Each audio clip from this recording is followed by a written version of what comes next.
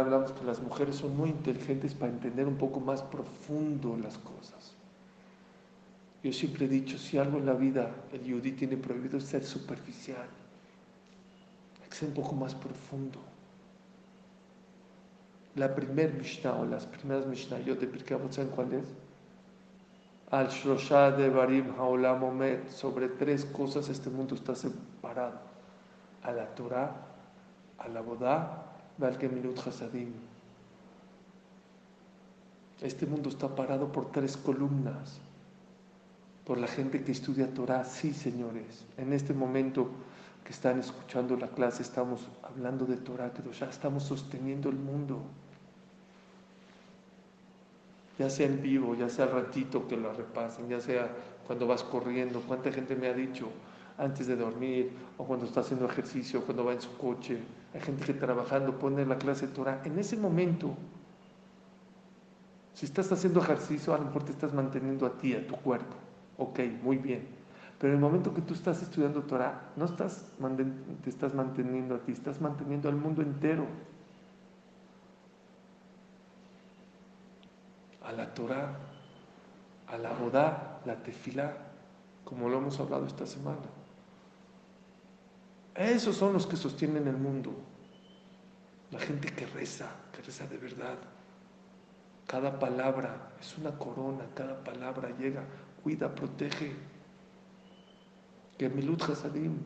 Por el zehut de la gente que hace Gesed, el mundo está sostenido, créanmelo.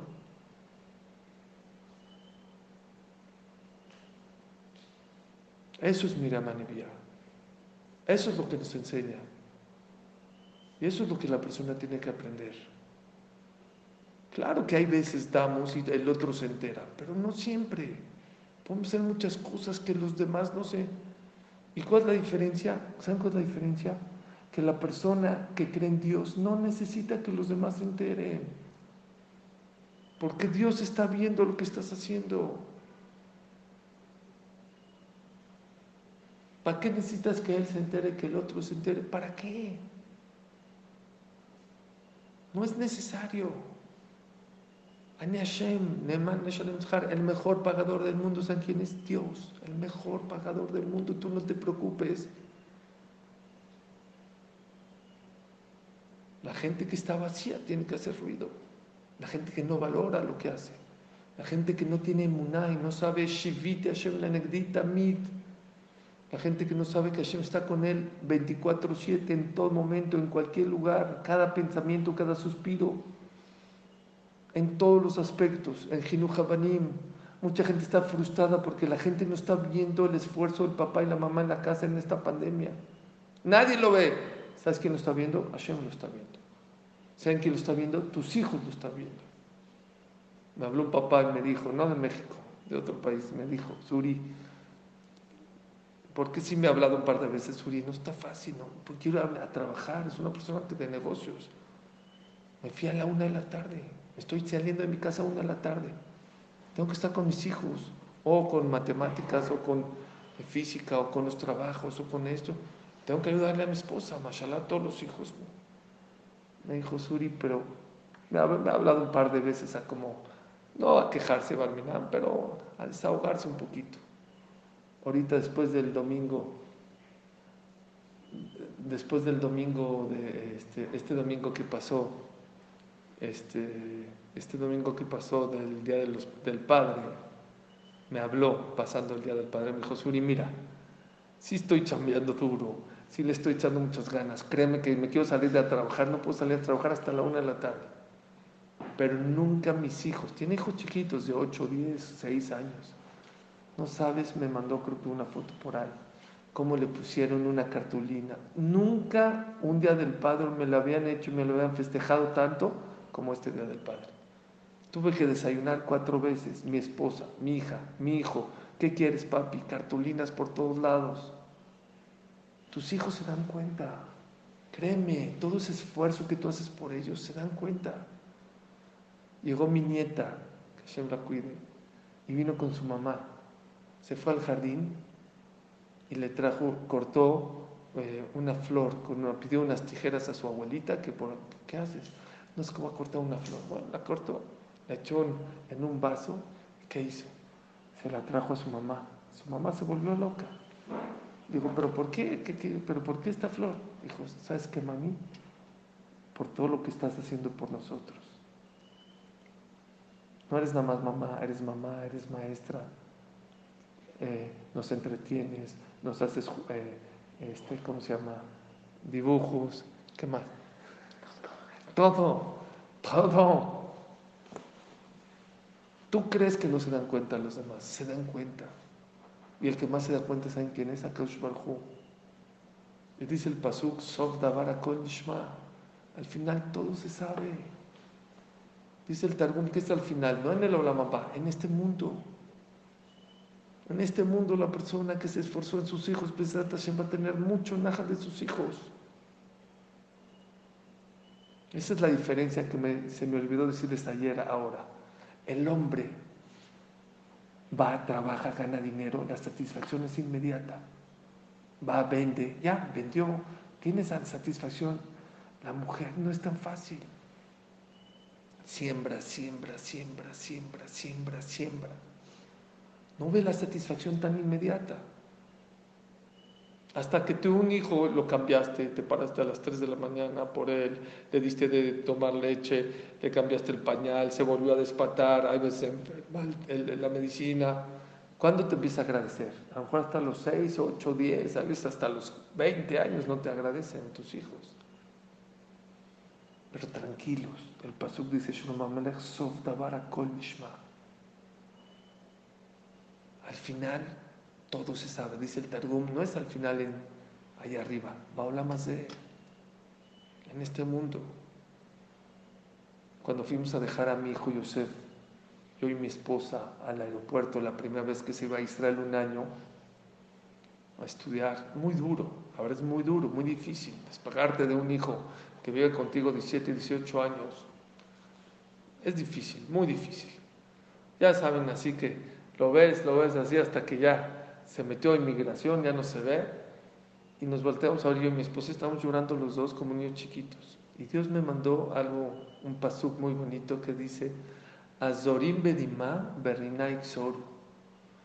Los que siembran con lágrimas cosecharán con alegría. Muchas veces se cosecha con lágrimas, se cosecha con mucho esfuerzo, se siembra con mucho esfuerzo, se siembra con muchas lágrimas, pero, así se Rabbi Leao Milupian, así como la lluvia es para la cosecha, las lágrimas son para la satisfacción que vamos a tener. Así es Rabbi Leao. Yo dije otra cosa, ahí en el aeropuerto, no sé si te acuerdas, pero le dije a mi esposa, ¿por qué el pasuk dice Azorim bedimá berrina ixor? Los que siembran con lágrimas cosecharán con alegrías. Dije, ¿sabes por qué? Porque no sabemos lo que vamos a cosechar. Pero si una persona supiera todo lo grande que va, todo el nájat que va a tener de un hijo, no lloraría cuando se esforzaría. No sentiría ni siquiera, no se daría cuenta de todo el esfuerzo que está haciendo por un hijo. Pero hay que tener un poco de paciencia en la vida. La persona tiene que esforzar. Así dice Shlomo Amelech. Hay tiempos para sembrar y hay tiempos para cosechar. El problema de esta generación es que queremos cosechar sin sembrar.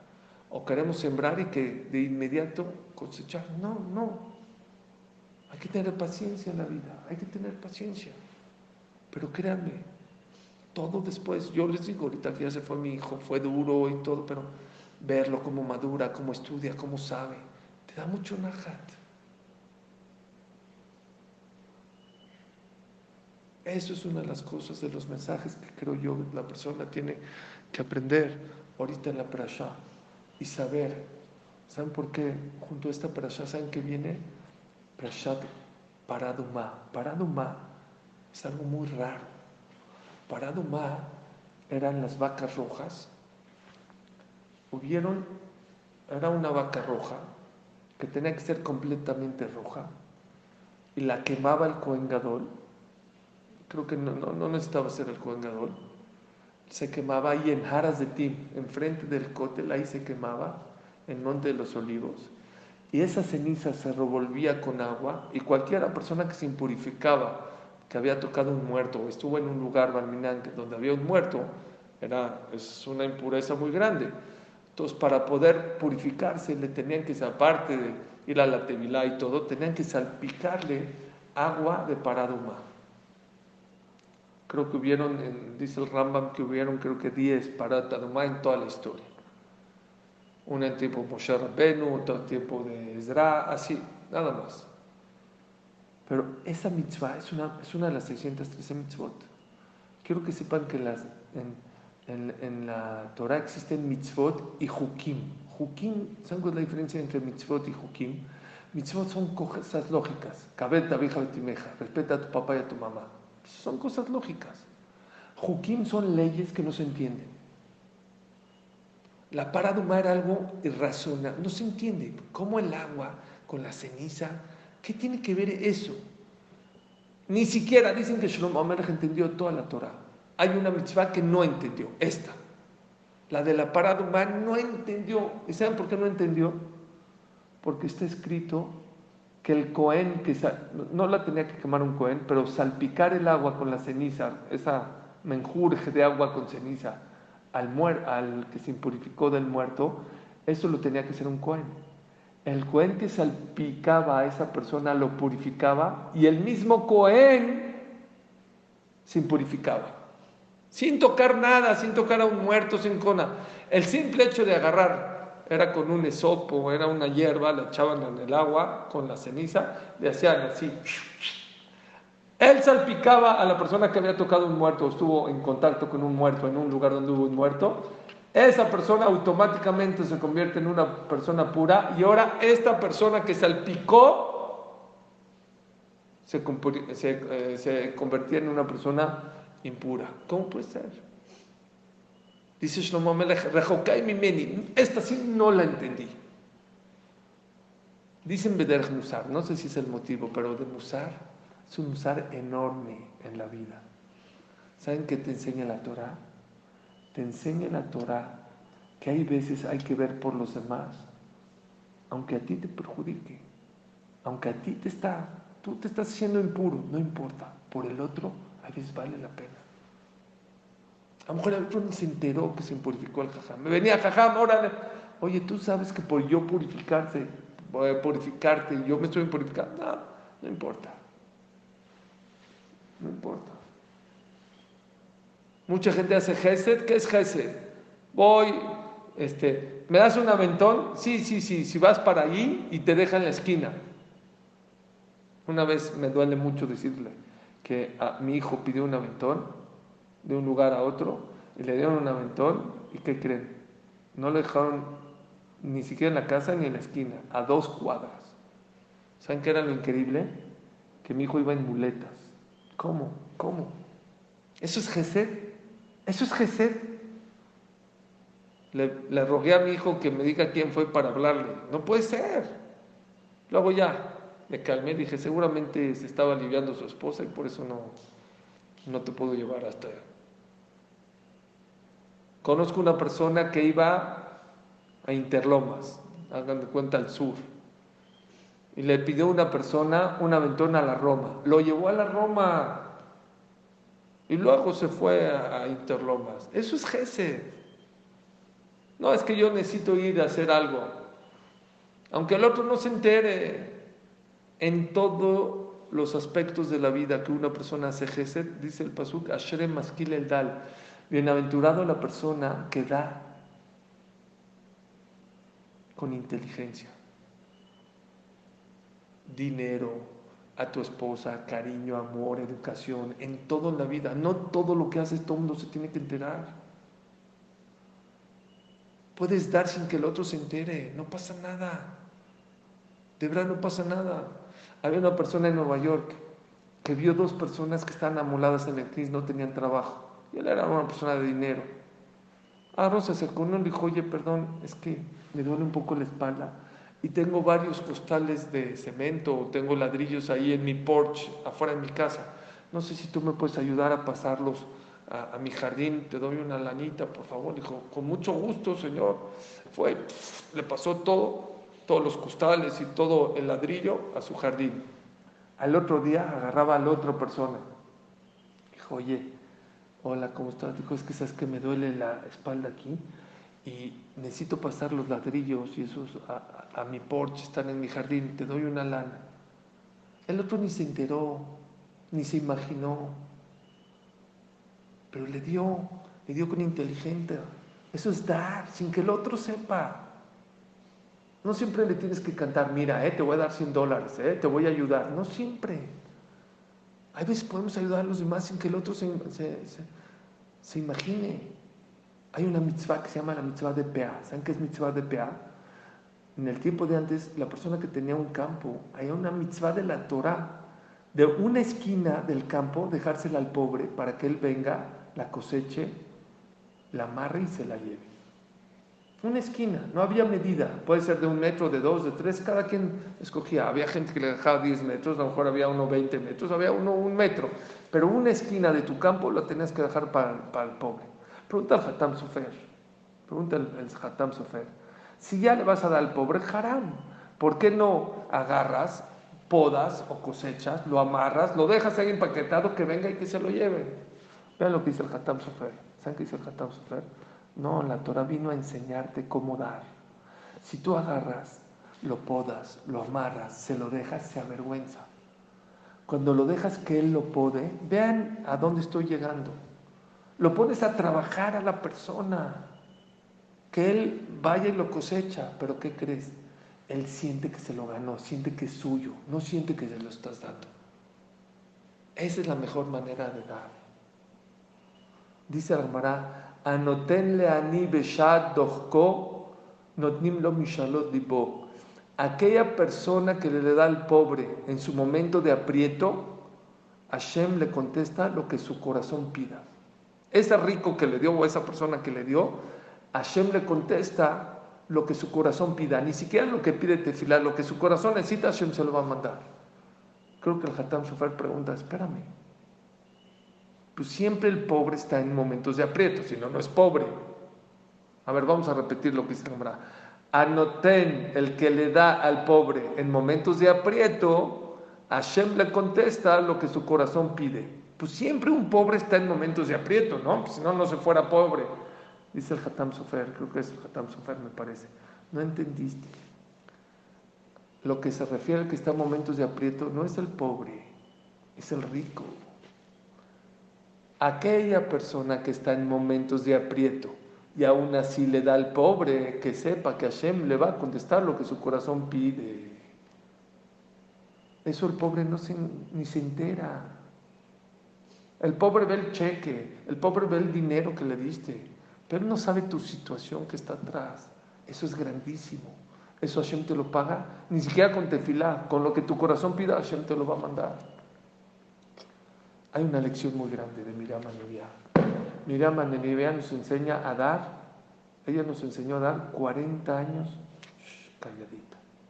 No a una persona, no a dos, no lujos, cosas básicas, a millones de personas, por 40 años, niños, ancianos, señoras, calladito. Y por eso esta parashá es una parashá de duelo, porque fallece una gran mujer del pueblo de Israel, con una gran enseñanza para todos nosotros. Que Hashem nos bendiga, que Hashem nos enseñe a poder dar con inteligencia, calladitos, de una manera que no todo el mundo se entere o que nadie se entere, que Hashem nos los pague con Mishalot y Benu Letová Beverja. Gracias a todos por conectarse, que Hashem los bendiga en todo.